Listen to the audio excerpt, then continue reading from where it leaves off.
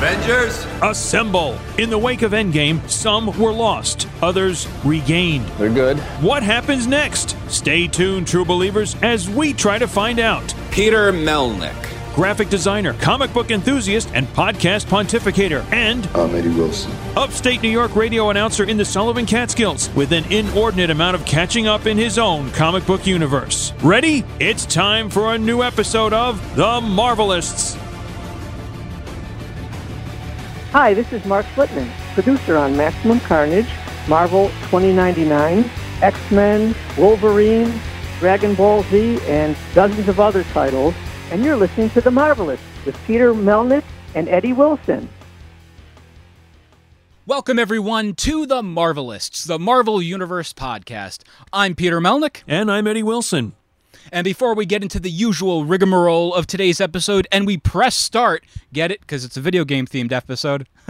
Peter, top shelf joke. Before we get into the usual rigmarole and introducing our very special guest, we want to tell you all at home how you can get a hold of us on them thar social medias. To which I say, ready, player one. Ooh, I like that one. Go on Facebook at facebook.com/ The Marvelists. Go on Twitter and Instagram and follow us at The Marvelists. You can also find us individually on them thar social media platforms. On Facebook at facebook.com/ Peter Melnick Podcaster. On Twitter and Instagram at Peter Melnick. I'm also on TikTok for some reason at Peter Melnick, but better.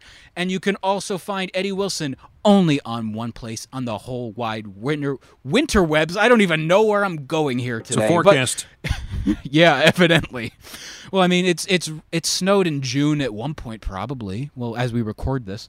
But you can only find him on Instagram, and that is at Eddie9193. And you can also find this show on a wide variety of streaming platforms, including iTunes, where you can rate, review, subscribe, and give us those 5 stars.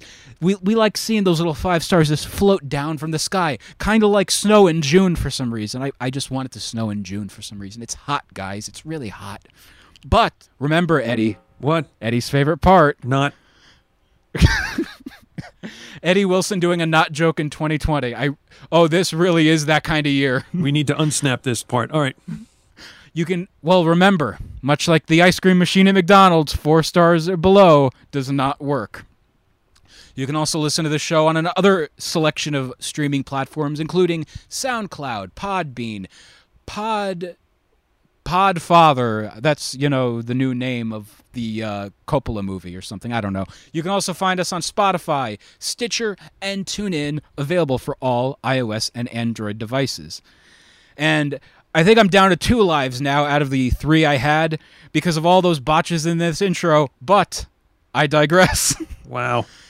Eddie, we are joined on the other end of the tin can and string with the producer of so many different video games having to do with Marvel, having to do with pop culture in general. Ladies and gentlemen, we are on the other end of the tin can and string with Mark Flitman. He is responsible for Maximum Carnage. Mark, good evening. How are you? He's winded. I'm pretty winded from that intro. Or wound up, depending on your perspective. I did have a Mountain Dew Zero, so... Oh. It happens. But Mark, first off, how did you get your start in the world of video games? I'll give you the short story. I attended college in about the 70s, and there were no video games at that time, unless you had like a Commodore 64. So I was studying film and directing, and I wanted to be a filmmaker. I got out of college, and through a series of events, long story short, I ended up being a tester at a company called Mindscape in Buffalo Grove, Illinois. Started testing some games, doing my film production work in the Chicagoland area at the same time, and next thing I know, they asked me if I could go to Toronto, Canada, to work with the developer on a NES title that was called Dirty Harry. And I said to myself, wow, that's a movie. I want to be in the movies. That's pretty cool. And then while I was there for a month, they said, Mark, can you please go to another developer and keep an eye on them? And I said, well, this is not really what I do for a living. And they said, well, I said, what is it? And they said, it's Days of Thunder, which was another NES title, and another movie. And I said, well, that's kind of cool. And where's the developer? And they said, Australia. And I said, maybe instead of pounding the streets in Chicago trying to get production work, I should be in video games and travel the world. So that was my start. That's so cool. And I know a lot of those titles, I believe, were Acclaim LJN, correct? Those two titles were Mindscape. Okay. And then I went from Mindscape to Konami and worked on some Turtle titles and some Mission Impossible and some Simpsons and some original titles. At the time I was at Konami, they were doing a conversion. They weren't sure where the NES was going. The market was getting a little older. The SNES was going to be coming out. Nintendo didn't want to just disregard the NES because that was their huge launch platform for Nintendo. So they were deciding, well, where is this going to go? Is it going to be an older audience? Is it going to still hang on? So the SNES came out, and for the NES, Konami converted a number of PC titles because they thought the age range of the consumer for the NES was getting a little older. And so we did Pirates, we did Carmen Sandiego, we did King's Quest, a number of PC titles converted to the NES. And so that was great. I loved doing those. Now, you had mentioned earlier that you were doing testing on games such as The Simpsons over at Konami. The Simpsons is considered one of the greatest arcade games of all time and one of the greatest licensed video games. And unfortunately, it never got to see a home release except on the PC. Was there ever, at least at one point, maybe discussed, hey, we're going to bring this game over to the NES or SNES or Genesis? There was not. I actually did the PC conversion with a company in Budapest, and that was it. Wow. I think Midway the boom really came when I was at Acclaim, and they took the Midway arcade titles and put them on the home systems like Mortal Kombat and NBA Jam, and then everything just exploded. Yeah, and NBA Jam is, one of my all-time favorite conversions from ports of a arcade game over to console. On every system I've played it on, Genesis, SNES, I think even the Game Boy one, they all maintained the same gameplay mechanics and ended up translating to a great game. It was the same experience as the arcade, and it was very enjoyable. And also, by the way, you had mentioned, I think that was Konami the ones that did the X-Men arcade game as well? They probably did. Konami was Konami was doing arcade games, which was in a room at the office that was locked, and we weren't allowed to go in. Right. But that was, I guess, the Japanese culture, the Konami culture. Everything was very secretive. We were just the console producers. The arcade games were the important things in the back room. So yeah, I think they did that. Yep. Yeah, and again, that's one of those games. It never got to see a home release until 20-something years later through the I believe PlayStation Network and Xbox Live Arcade, and it's a shame because that game, again, much like the Simpsons game, holds up so incredibly well. It has phenomenal gameplay mechanics that, honestly, we ended up seeing in a game that we're going to be talking about in a little bit, Maximum Carnage. One of the best beat-em-up games, and it translated oh so well to the later ports. But how did you get your start over at Acclaim LJN? Well, I was at Konami, as most game companies do at some point. They go through some layoffs, some reevaluation, some trimming. So a number of us left there, and I was at another crossroads in my career deciding I was in Chicago. Do I want to stay in the town that I grew up in, or do I want to take a chance apply to a bunch of game companies and see what happens and maybe move. So I shot out a bunch of resumes, got a couple of offers, and took the one at Acclaim. And what were some of the first titles you worked on at Acclaim? Well, at Acclaim, they pretty much organized the place in a very... It was probably one of my best experiences of all the companies I worked at. What they did at Acclaim was they had 3 producers, and those 3 producers handled 1/3 of the company's products. So as a producer, you got a team, you got associate producers, you got testers, you got an assistant, and you were just responsible.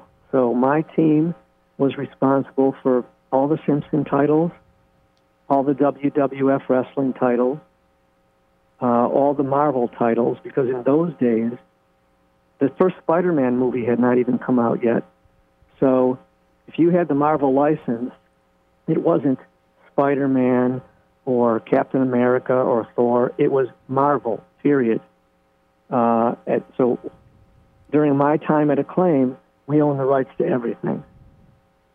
And so Marvel titles, and then we had relationships with all the film studios. So I'd visit Warner Brothers and MGM and see what films were coming out. They'd send scripts, and we decide if we wanted to do a game on any movies coming out. And then every once in a while, we'd get a sports title on our team. Every team did sports titles. So at the time I was there, we were working on a Lennox Lewis boxing game. We had a Judge Dredd title in development. A lot of things going on. And yeah, Acclaim was, known for getting so many insanely lucrative licenses. One of the ones, like, when you started mentioning all of the movies, we'd be remiss if we don't bring up Terminator. Like, you guys had the Terminator license. That's true. And another thing about this with Acclaim is, could you explain to the audience the difference between or why there was both Acclaim and LJN? I'd love to explain that, but I have no idea. Well, I think, as a big company, to have 2 different labels is beneficial financially, and I'm sure business-wise. But I noticed one person asked a question about that, and it beats me. I never even paid attention, to tell you the truth, on any title I put out, what was listed as LJN and what was listed as Acclaim. Right on. Yeah, because I've always noticed that, and it's one of those little interesting things because it's all a part of the same company, but, just different, I guess, divisions and whatnot. But with this, what were some of the first Marvel titles you worked on? When I started there, I took over some ports of Spider-Man X-Men, a port of T2 from the Midway arcade game, and then a number of Spider-Man titles on smaller platforms, a lot of Game Boy Spider-Man titles, NES Spider-Man titles. That's the way it worked at Acclaim. They did every platform, and at that time it was SNES, Genesis, Game Boy, Game Gear, and the Master System PAL versions for Europe. So you just handled everything. You had a full plate at all times. If you finished one, they said, okay, what are you going to do next? And that's just the way it worked. And you mentioned that Spider-Man X-Men game, Arcade's Revenge. I believe it was on the Genesis, but the one I have is the Super Nintendo version. With that, that's actually, I consider that to be one of the most underrated Spider-Man games that, not many people talk about. And it's one of those games where from that time and era, you're not going to get the hang of it immediately, but the more you play, the more you end up understanding, oh, I've got to do this, this, this, and this. And it's rewarding. It's one of those games that rewards you as you continue to play, Yep. And with that, the Spider-Man games, we would eventually see a game that myself and oh so many others, I ended up sharing this, that we were going to be speaking with you in the Facebook group for the podcast Cartoonist Kayfabe, and the post blew up a little bit. I enjoyed seeing all, the reactions to it. You got to work on a game called Spider-Man Venom Maximum Carnage, and that game has a legacy of its own, and it's considered one of the best games to come out of LJN and Acclaim. And what is it like knowing that this game has that kind of legacy with not just, Marvel fans, but fans of the 16-bit gaming era in general? To tell you the honest truth, I'm shocked. In the last few years, I've had a lot of people contacting me about games and titles that I did in the past. And, when I was doing them, I think it's kind of like anything in life. Sometimes you're so busy living it, you don't realize what you're doing. And then when I was doing it, it was just like a job. You work on the next title and the next title, and it was fun. A lot of days were fun, and a lot of nights were long. And you're working on, multi-million-dollar titles, and you're worried that they're not going to get out on time, and you don't even have time to think about too much about how it's received because you're on the next title. You're you're in development on the next game. So if you have a chance, you pick up some gaming magazines and you look and see what the reviews are. But you don't really care because the reviewers are a few people and the consumers are the consumers. And sometimes you hear a little bit in the office about what numbers your title's doing, but that's it. So I'm very happy years later to find out so many people liked it. When you see a movie, I think when people make movies, there's so many award shows, and someone that was in a movie can go into a movie theater and see the audience reaction and get some feedback. When you make computer games and video games, you don't see people playing them in their house. Mm-hmm. So you don't know. And I never knew. I knew that what I thought of a title, but it's wonderful. It's real nice to know that people enjoyed it and remember it, and hopefully are influenced by it. And maybe they're making computer games now, and I sparked something in them. And it's interesting because this is a game that we haven't seen brought back onto a streaming platform, for online gaming or anything, or maybe brought when Nintendo was doing their Wii Online store with the Virtual Console. The game has never been re-released since, but the only way people can play this is either if they are fortunate enough to have the cartridge, or the other way through emulation. But it's a game that's, all these years later is still highly lauded as a great game, a great beat 'em up, an example of a great licensed title. And, I'm surprised that, Marvel hasn't found a way to re-release this game and put it out there for the public to play. I don't know where I was going with that, but...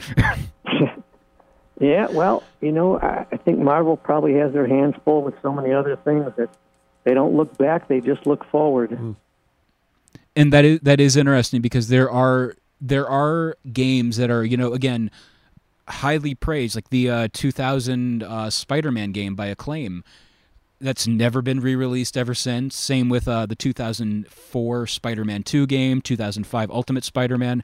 Those games have never seen a re-release. When you mention that, yeah, I think the only time they've re-released a game was the Marvel Ultimate Alliance games, and I think they were doing that because, hey, Infinity War is going to be happening soon.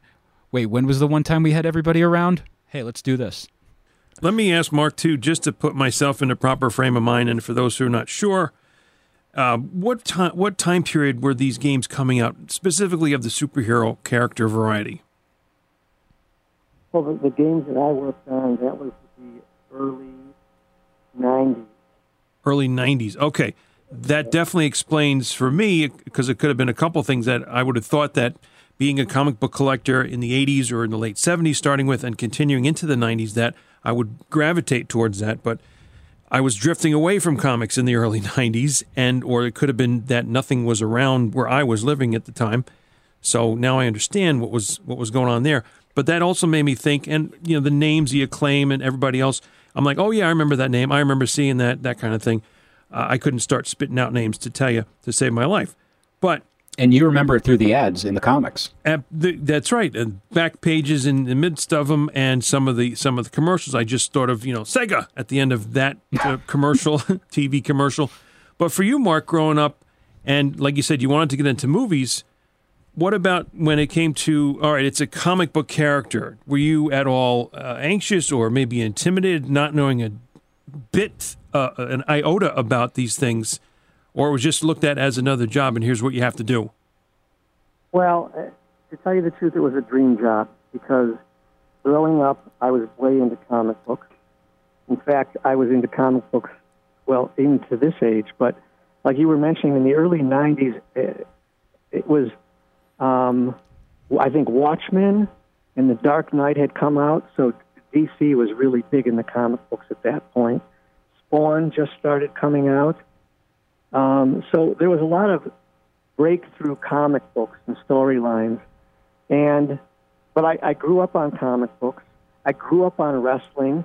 I had recorded every Simpson episode on VHS. So I got to Acclaim, and here I was, handed all these licenses that I knew. I had a real strong background on them. I was just like, living the dream. I was going to say that it could have gone the other way, and it was totally a positive thing where you had the comic book background growing up, and you're like, I have a great job. Yeah. What Marvel stuff were you reading growing up and stuff? Well, I was everyone else, X-Men, Spider-Man. I hate to say it, don't hurt me. I was much more into DC when I was a kid. I loved Batman. I loved The Flash, Green Arrow, and those were more. I always have this conversation with my kids. It's like, I think the best superheroes are the ones with it's not the superhero, it's the enemy. Now, Spider-Man is definitely cool. There's no question, and they've done a great job with him. But when you got someone like Batman who has an incredible amount of enemies, like, you got the Joker, you got Mr. Freeze, you got the Scarecrow, the Ventriloquist. I mean, it goes on, and they're all cool. That's what makes a superhero, is the people that they fight. In my opinion. Yeah, no, we've heard that from other sources as well. Yes, they're only as good as the villain you pit them up against. And it just led me to thinking also, too, and I've only heard, as memory serves right now, of Marvel titles that have transitioned into games. Has the distinguished competition not gone that route much, if at all? No, they have. They absolutely have. My only problem with DC as a company when it comes to video games is their reliance on Batman. And I love Batman, but right now, rumor and innuendo is they're going to be doing a Suicide Squad game, and I jokingly responded with, yes, but how are they going to make Batman the focal point of this game? And it's a shame, but, the funniest thing is the Batman games are absolutely insane. They are some of the best superhero video games I've ever played.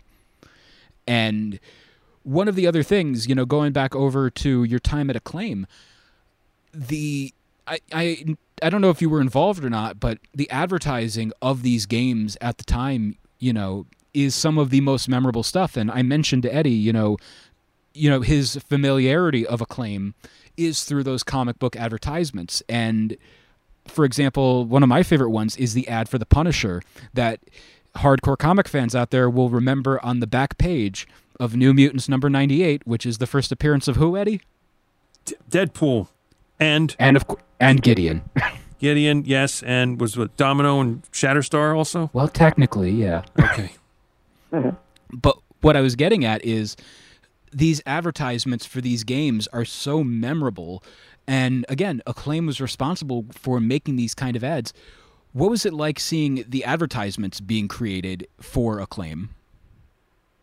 Well, when I was there, it was, I guess you could call it the perfect storm, or what, I don't know what the phrase is, but they had all the licenses. I mean, at Acclaim, they had the rights to every arcade game that Midway was producing. They had the WWF, they had the Simpsons, they had Marvel, they had relationships with all the film studios. They had all the sports titles going on. So they had everything. And they had a great marketing department. I mean, unbelievable. So just like you're saying, they didn't leave anything unturned. When Maximum Carnage came out, they came up with the red cartridge, which it was cool, but I was like, okay, it's a cartridge. But nobody had ever done that before. They had a special limited edition version of the hardcover comic book, tins, the red cartridge, numbered, that they distributed only to comic book stores. They had I think it was one of the first games to have a movie trailer made to be released in movie theaters. It was amazing, and they just did a great job. I was actually watching on YouTube last night the commercial where it's like the city streets, and all of a sudden you just see Carnage like just show up in the sky. And when it came to that trailer, it was very memorable, and it was something that was not the norm at the time. It was something that was very unique and different than what everyone else was doing. And, whose idea was it to branch out in the marketing department and just make these things their own unique thing? And again, helping it become so memorable. Yeah, I don't know I can't remember the names of everyone in the marketing department, but they were a team. And the way Acclaim was set up is there was a floor that was marketing, and they did a great job. They worked very closely with the development teams, which is really key. A lot of times you get to companies and it's marketing against development. The developers are like, leave us alone. We're going to make the game. You market it. That's it. But at Acclaim, you worked together. So, for instance, when Maximum Carnage was beginning development, I remember them coming down to the dungeon where we were developing it, looking at the size of the characters and some of the graphics when we first got our first cartridges of it with movement, and they said, okay, this is going to be an A title. And then they worked with us. And, one of the things that Acclaim taught us was make sure when you do a game, you've got like 5 bullet points that you can put on the back of the box that no other game has. And so while you were developing, you were like, okay, I got to think of at least 5 things that are unique to this title that no other title that I know of has in development.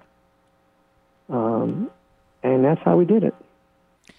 And one of the things that I found very interesting about the game was whenever, and it's one of our questions that we received, whenever you fight one of the characters, every single character in the game has a name pop up. So like if you're, instead of it being like just generic thug number 2, they actually have a name. So like you're beating the ever-living bejesus out of Billy, and then you're beating up his friend Darren, and then it's like, how did that come about?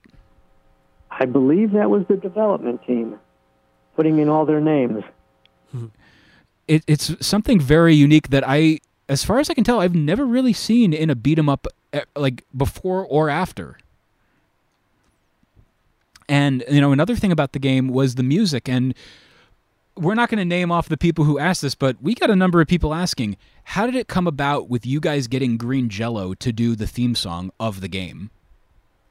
From what I heard and what I remember when I was at Acclaim, the marketing department was always reaching out, and we had, like I said, we had relationships with film studios, we had relationships with recording studios, and apparently somebody got a hold of them and said that Green Jello was a big Spider-Man fan, and they wanted to do music for the game.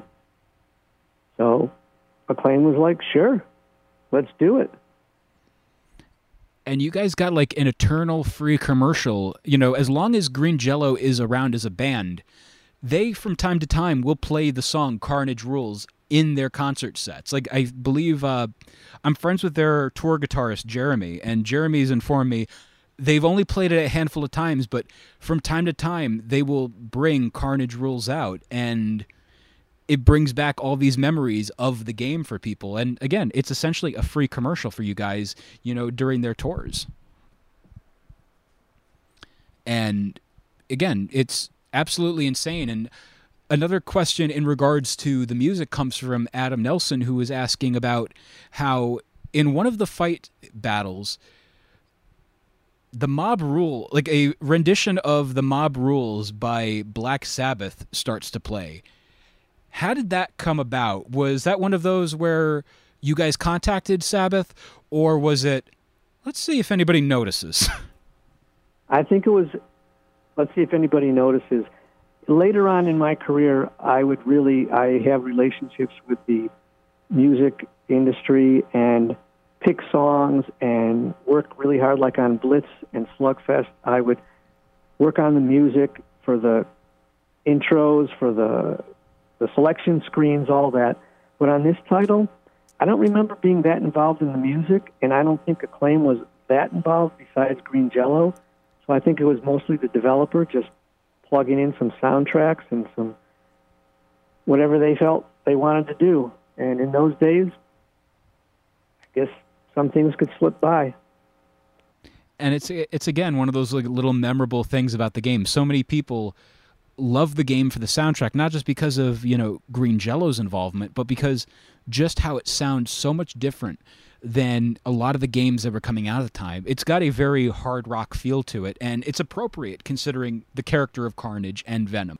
Mark, I assume it's going to vary, but just to get an idea, how much time does it take from either inception to completion of any given game? Or you're on a time frame. All right, we got 2 months, 3 months to do this and get it out to market. And then there's another component, of course, which is how much is this going to go for? Maybe it depends on how much content is involved in the game. What do you think about the time frame on that? Well, Eddie, here's the deal. When I was doing games, it's pretty much 12 to 18 months for a total. And what we're talking about, you know, the top platforms, the Nintendo, the Sega, the Genesis, all that. And then if you were at a company like Acclaim, where they were going to make the most of their marketing dollars, which we couldn't do on Maximum Carnage because of sometimes a game's too big to put on Game Boy or Game Gear. But if at all possible, if they could do a game on all 4 platforms at the time, PlayStation hadn't come out yet, so it was basically Nintendo, Sega, Game Boy, and Game Gear. You'd have them all in development at the same time, so you'd have either maybe Game Boy and SNES and Genesis at one developer, maybe you'd have Game Boy at another one and the Game Gear at another one.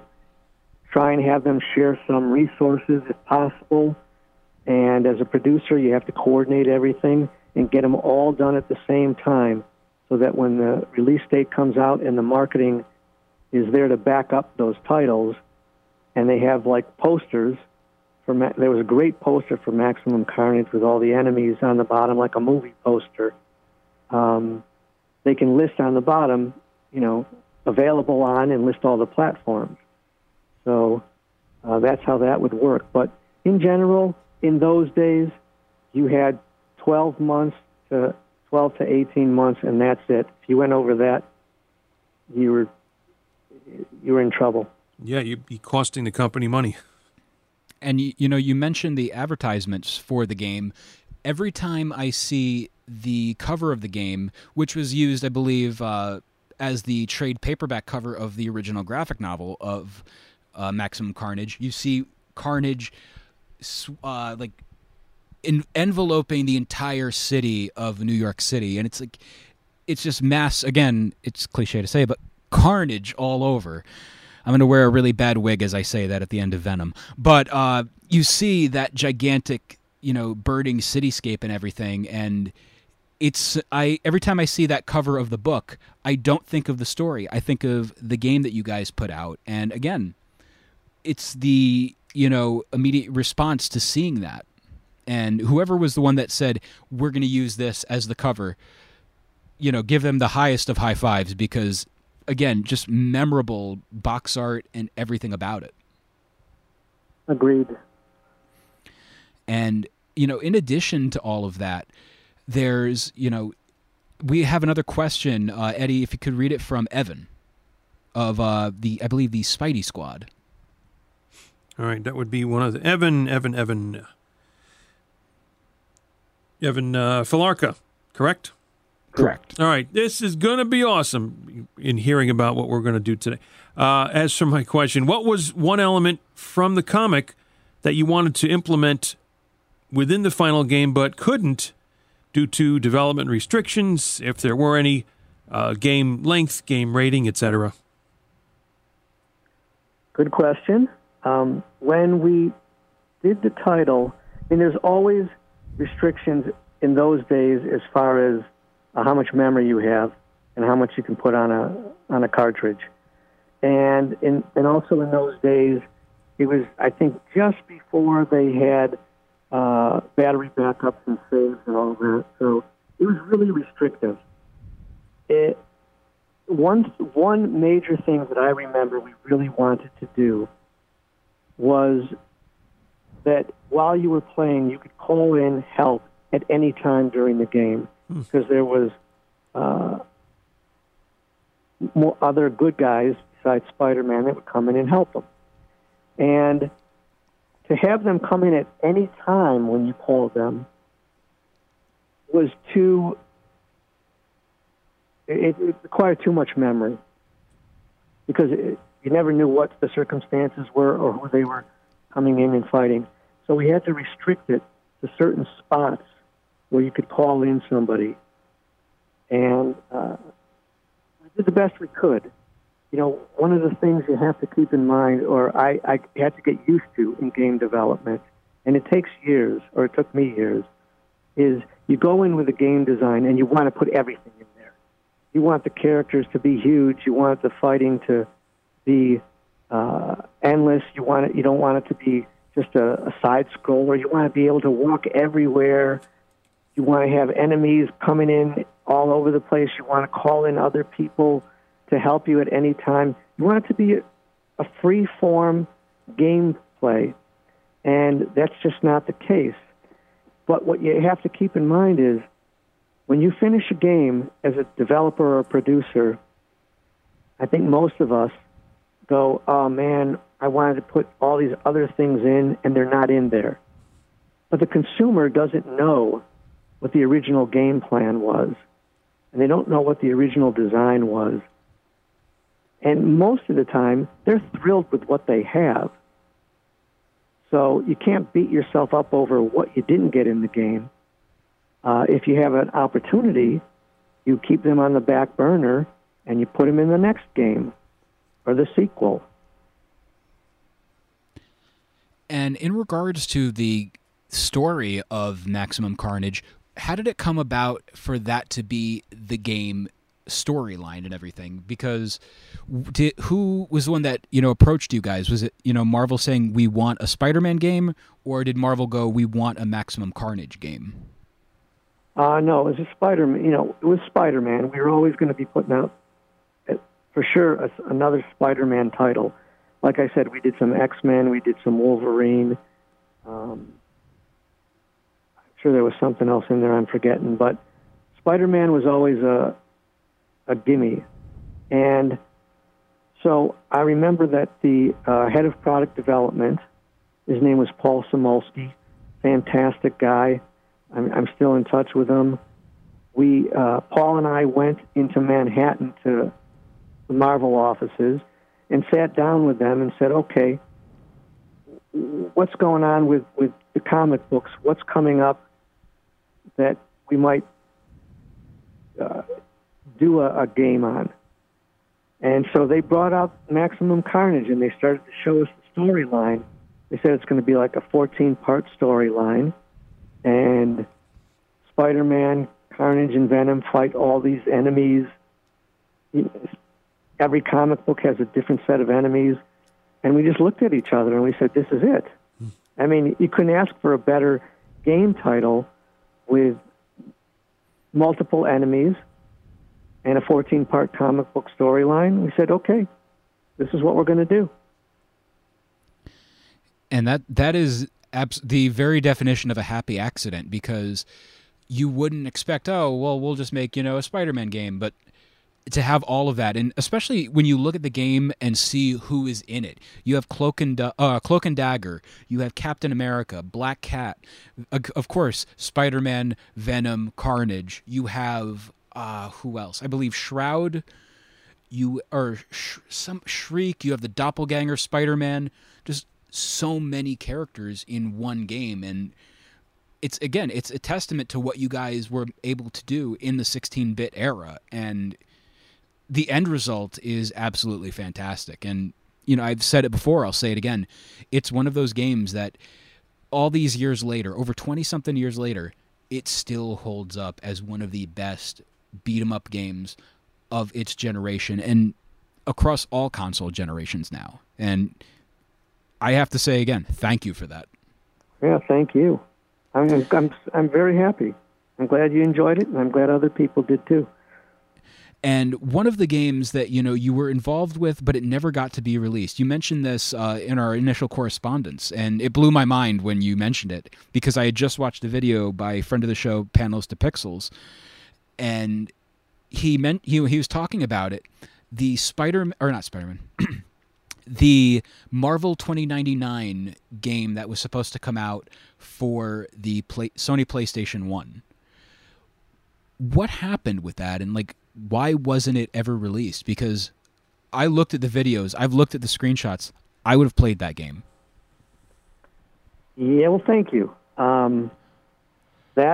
Look, I was lucky, like I said, early on in my career, when I worked at Konami, when I worked at Acclaim, almost, I would say, probably 99% of the titles I worked on came out. In those days, they didn't cancel titles. You just worked on them, you cranked them out, you did the best job you could. Some of them were A titles, some of them were B titles, some of them were C titles, but they put them out, and consumers were buying them.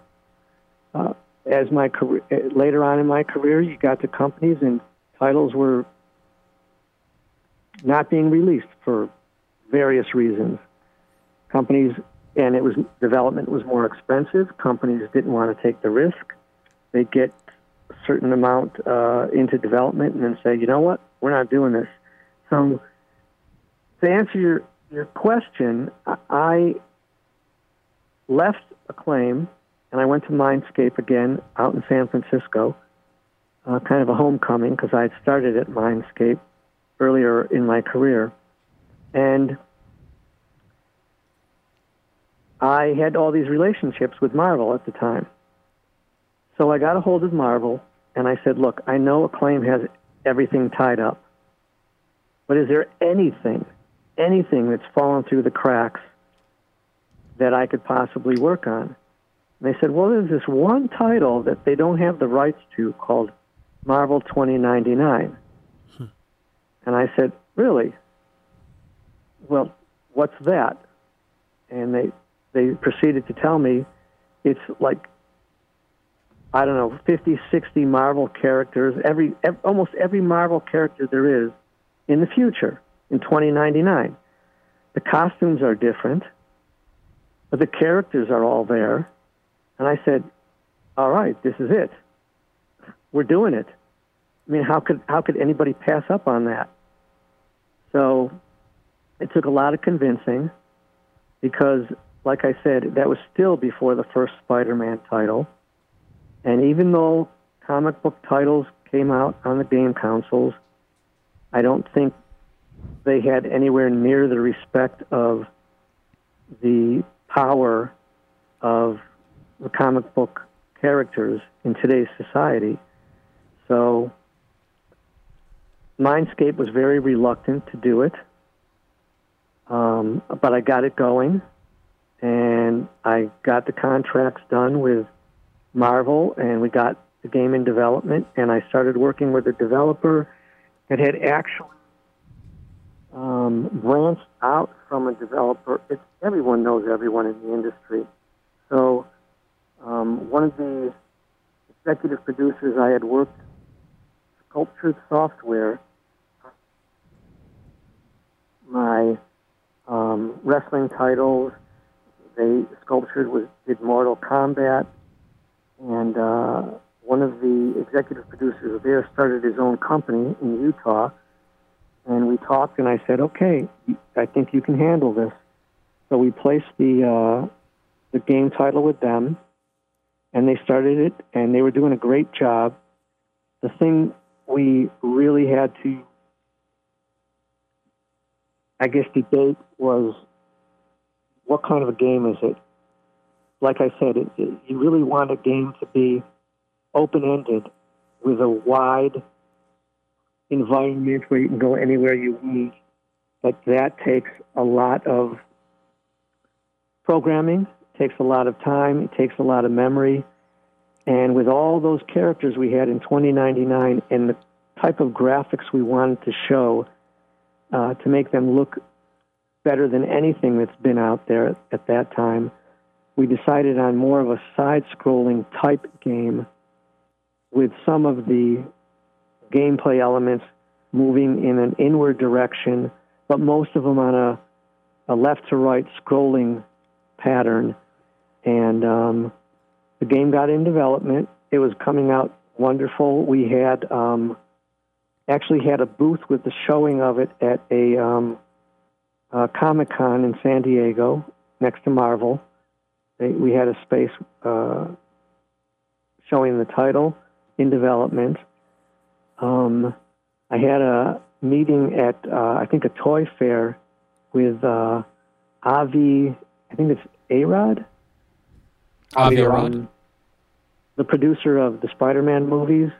He was like, he's the one that got the first Spider-Man movie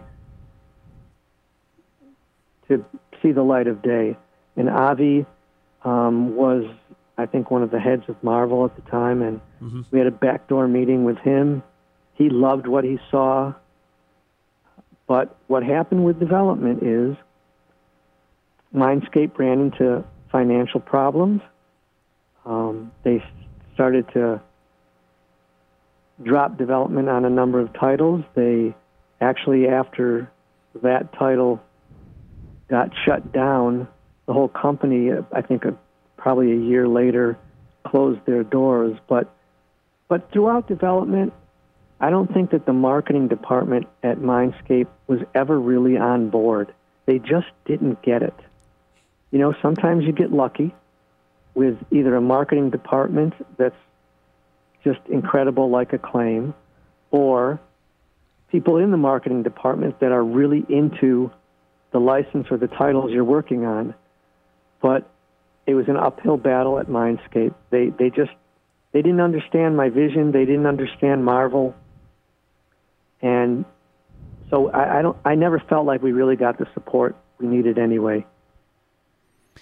It's one of those things that I would love, like a lot of video games over the years, like a lot of unreleased games have seen the light of day through, unreleased prototype ROMs. I hope and pray that one day we, how close to completion was the game? We were probably, I would say, probably close to halfway. I probably still have in my archives some of the game design documents, and I definitely have some of the marketing materials that we started to acquire.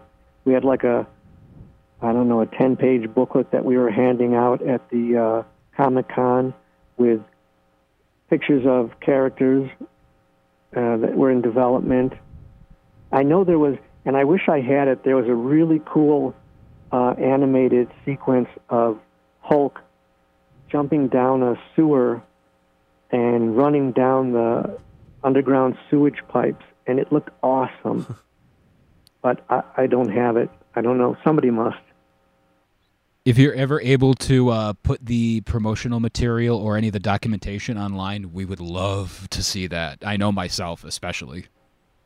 Well, I gave a bunch of it to there's a website dedicated to 2099, and I gave a bunch of that to them. They contacted me years ago, and they put some of that on there. But yeah, I'd be happy to.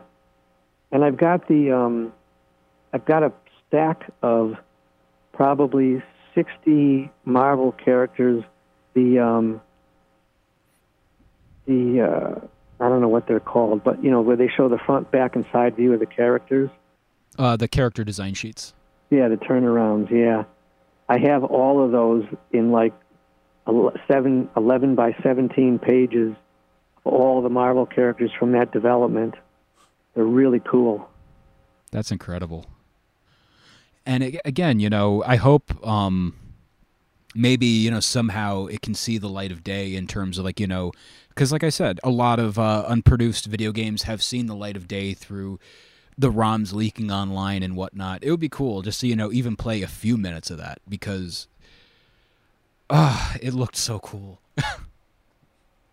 I agree. And I know we had a playable version at the Comic-Con because we were letting people play it. So, what was the general reaction to that, the playthrough, at Comic-Con, the reception? I think it was good from what I remember. And the title looked great. The only feedback I recall that was a little critical was that it was this more of a side-scroller when games were just starting to, that's when Mario 64 had just come out, where you could walk everywhere. And so people were a little anxious to have game environments more open and gameplay more open. But you were always battling Nintendo in those days. Nintendo would put out a Mario game and just kick everyone's butt, and then you'd be struggling to match their game designs, but they had more time than anyone. They always had battery backups. They had the budgets, and they put out games to sell their consoles. So nobody made games as good as them. It's still, again, a testament to what you guys did, that Maximum Carnage and even a game that was unreleased like 2099 are talked about in such high regard. And again, I want to say thank you, not just for your time speaking with us today, but the impact you guys have on an industry that, you have games nowadays like Spider-Man for the PS4 and upcoming soon, the Spider-Man Miles Morales game. It's amazing to see, what, we started out with a game like a Maximum Carnage, and it leads us all these years later to what we see now from game companies like Insomniac. The evolution is incredible. It's amazing what they can do nowadays. In those days we had so many restrictions and limitations. Nowadays, I think the only limitation is creativity and what someone can come up with, because you can do just about anything you want. Absolutely.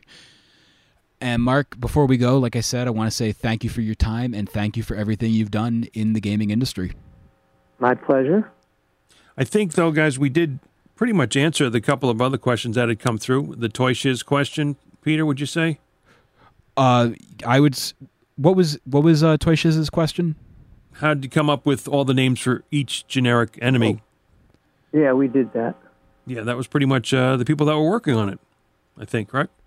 Right. Okay, and then Mean Street Mac was regarding the red cartridge. We went over that, too. We did. Gotcha. I assume it goes without saying, but I'm going to ask anyway, Mark, is that the game ideas come about from the already established comic characters. It's not necessarily, or maybe there's some exception where the game is the genesis, the beginning of a character or an idea of a game to start with. It's typically coming from, the game production is coming from something that's already out there. I love that Eddie made an unintentional pun by saying Genesis. Well, you mean any game or specifically the Marvel titles? I guess it really would be Marvel-centric of the question, and yes, Genesis, it's a good group too. Well, I think when you're doing a comic book title game, you got a built-in audience, and you have an audience that has expectations. Whether it's a movie you're doing, a comic book, a game, you don't mess with the characters. You stick with what's been created. It's rare to introduce a new character, I think, in a video game. Usually video games are based on characters that are already created. Yep. Are there, though, any characters, Marvel, that haven't seen a video game? I'm just thinking like Conan the Barbarian. Speedball. A game. So it has? Yeah. Okay. Oh, yeah. I don't know. So... Well, look, I don't think there's been a Guardians of the Galaxies game. Oh. No, there has. It was Telltale Games. It was like a modern day version of the point and click adventure games. It was fun. But it's interesting because after my long career in games, I went into toys and I worked at Hasbro, and Hasbro had the Marvel license.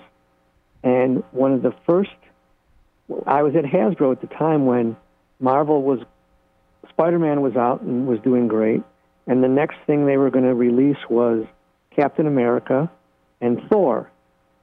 And I remember sitting at Hasbro going, really? Out of all the characters, these are the two they picked? But Marvel has such an enormous group of characters, and they're doing such a great job that it's endless.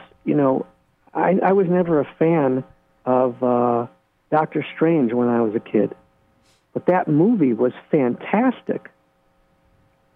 So I'm sure there's a ton of characters that Marvel has that they haven't even tapped into yet. Mm-hmm. Anybody you would like to see come out, in a game? Well, I don't know if they've done a Doctor Strange game yet. Nope. But I would love to see that. I would love to see a good Guardians of the Galaxy game. I'm not saying I haven't seen the one that's out there yet, but I love the characters. I love Groot. I love Rocket. They're great characters. There's a lot of... I just look at those movies and I go, that's a game. There's so many gameplay elements in that. So there's a lot of stuff there. I'm trying to think who else we got. Well, you mentioned Doctor Strange. In 2 weeks, they're coming out with a... Sony is going to be releasing the Iron Man VR game for their VR headset and everything. Could you imagine a Doctor Strange video game, but it's a VR game where you put the helmet on and you utilize, your hands, you put your hands out, you do the different hand poses that Doctor Strange would do, and it's that kind of video game. That would be awesome. Yep. There's so much that they could do with these characters, and it's absolutely mind-blowing that, you mentioned Doctor Strange. Doctor Strange, is a household name now. Groot is a household name. And all these years later, it's still one of those things I can't get over. Yeah. Yeah. And I'm sure there's a ton that we're not thinking of that don't come to mind, but they have a huge, huge library of characters. As does DC, that you just got to do it right. And Marvel has had an incredible, at least 10-year run where they did everything right. They planned it. They had one movie follow the other. They brought them all together at the end. And it's genius. DC was the one that started in the movies with Superman and Batman and really kind of took the lead as far as major motion pictures, and then Marvel came up and kicked their butt. Marvel went from Howard the Duck to Endgame, and that is a hell of a glow up. Yeah. Yeah. Mark, there's so many other things I want to pick your brain about, but for now, I think that's going to wrap this episode up for today. Once again, big thank you for doing the show today and speaking with us. My pleasure. Thank you, Peter. Thank you, Eddie. For the Marvelists, I'm Peter Melnick. I'm Mark Flitman. And I'm Eddie Wilson. Excelsior! It's Obsessed with Marvel with Mark Flitman. And here we go, right into it. Question number 474. Why did Spider-Man attempt to join the Fantastic Four in The Amazing Spider-Man #1 from 1963? Is it to train in using his superpowers? To associate with superpowered colleagues? To get a steady paycheck? Or to help Reed Richards in scientific research? Ooh, that could be a little tricky, but I think I know. To quote Dr. Zoidberg, he needed the money. Who? Dr. Zoidberg from Futurama. Pew, pew. It's a good show. Okay. Mark? I'm leaning toward either A or D. To train in using his superpowers or to help Reed Richards in his scientific research. Yeah. Okay, again, the other answers are to associate with superpowered colleagues or to get a steady paycheck. Why did Spider-Man attempt to join the Fantastic Four in Amazing Spider-Man #1? Peter, what are you saying? I'm saying he needed the money. He needed that steady paycheck. So actually, yeah.